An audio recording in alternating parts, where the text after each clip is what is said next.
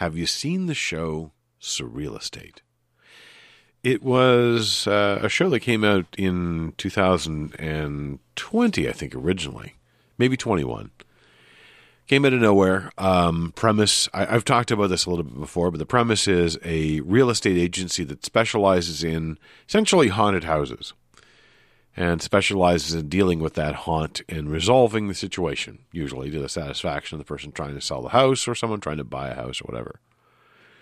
And I love the show. I think that it hits the right notes in terms of a combination of comedy and seriousness, in terms of having supernatural things happen, an interesting collection of characters.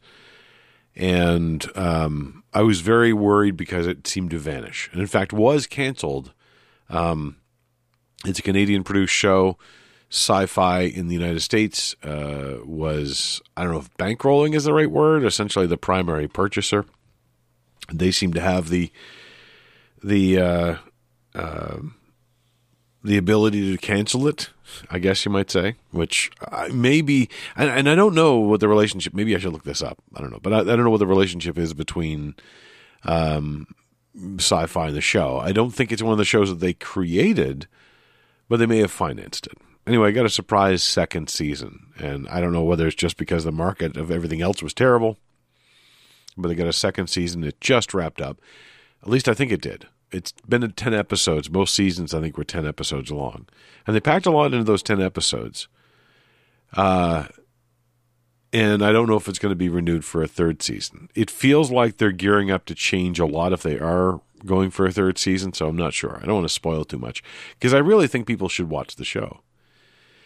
But like a lot of movies that I've seen recently, I've been watching the Hallmarkian movies, and I think I've watched more than a dozen so far.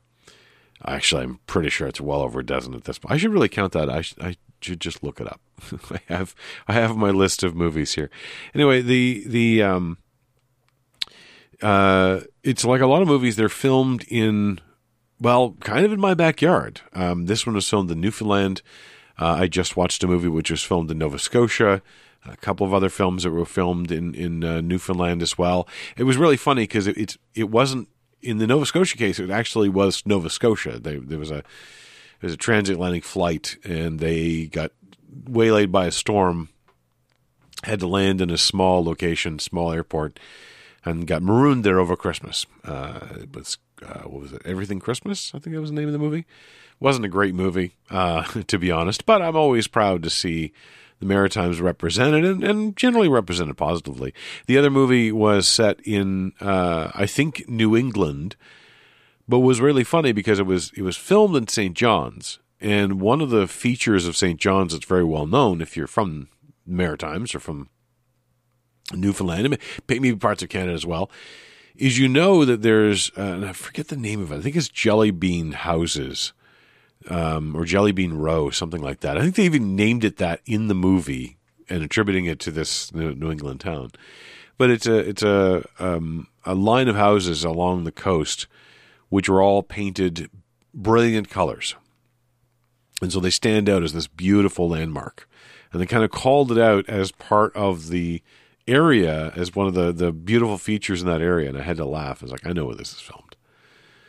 I found out that one of the characters, all of the actors in that film that I was talking about, Everything Christmas, I think that was the name of it. Anyway, all of the actors were Canadian, and one of the actors was even from the city I live in, which I found very strange.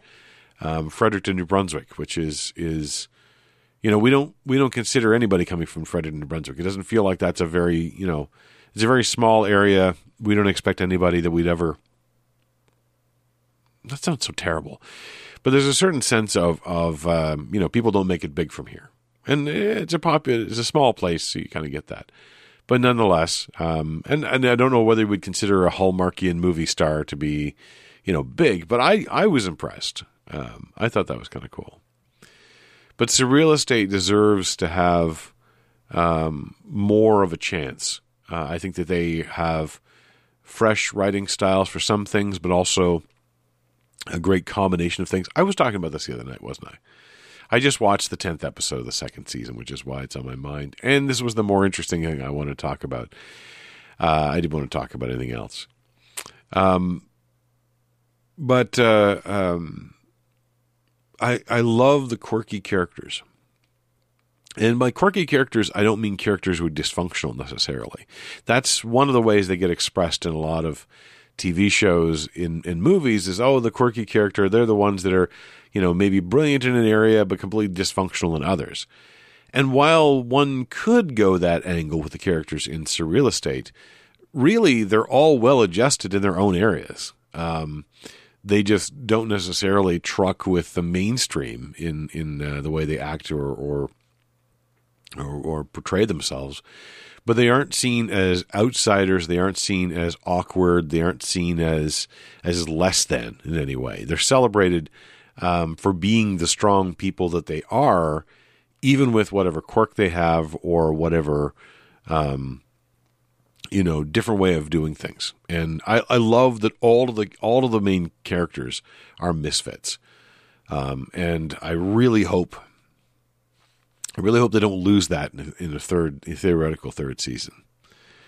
But it feels like with all the big shows that happen out there, it feels even more important to celebrate something maybe a little bit less known.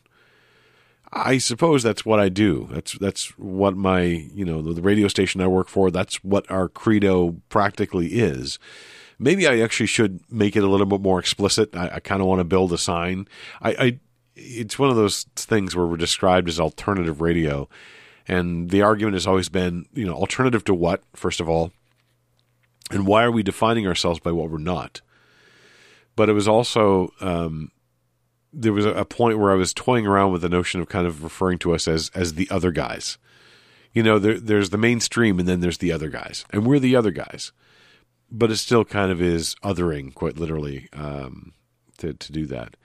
But one of the things that I've always felt was important about what we do is that we're celebrating the things that aren't in that blinding center spot of the overwhelming sunlight of mainstream whatever. We're looking at the stuff which is different from the mainstream. We're looking at stuff which is new or innovative or creative or willing to take risks. And it feels like that's an important thing to do. And so it's a mission, if you will. I was going to talk about how much sleep I didn't get last night, but I'm not going to bother. I've been wondering out loud. I'm Mark the Encaffeinated Wad. I'm struggling to get back into the rhythm of doing these things, and obviously still struggling to do it before midnight.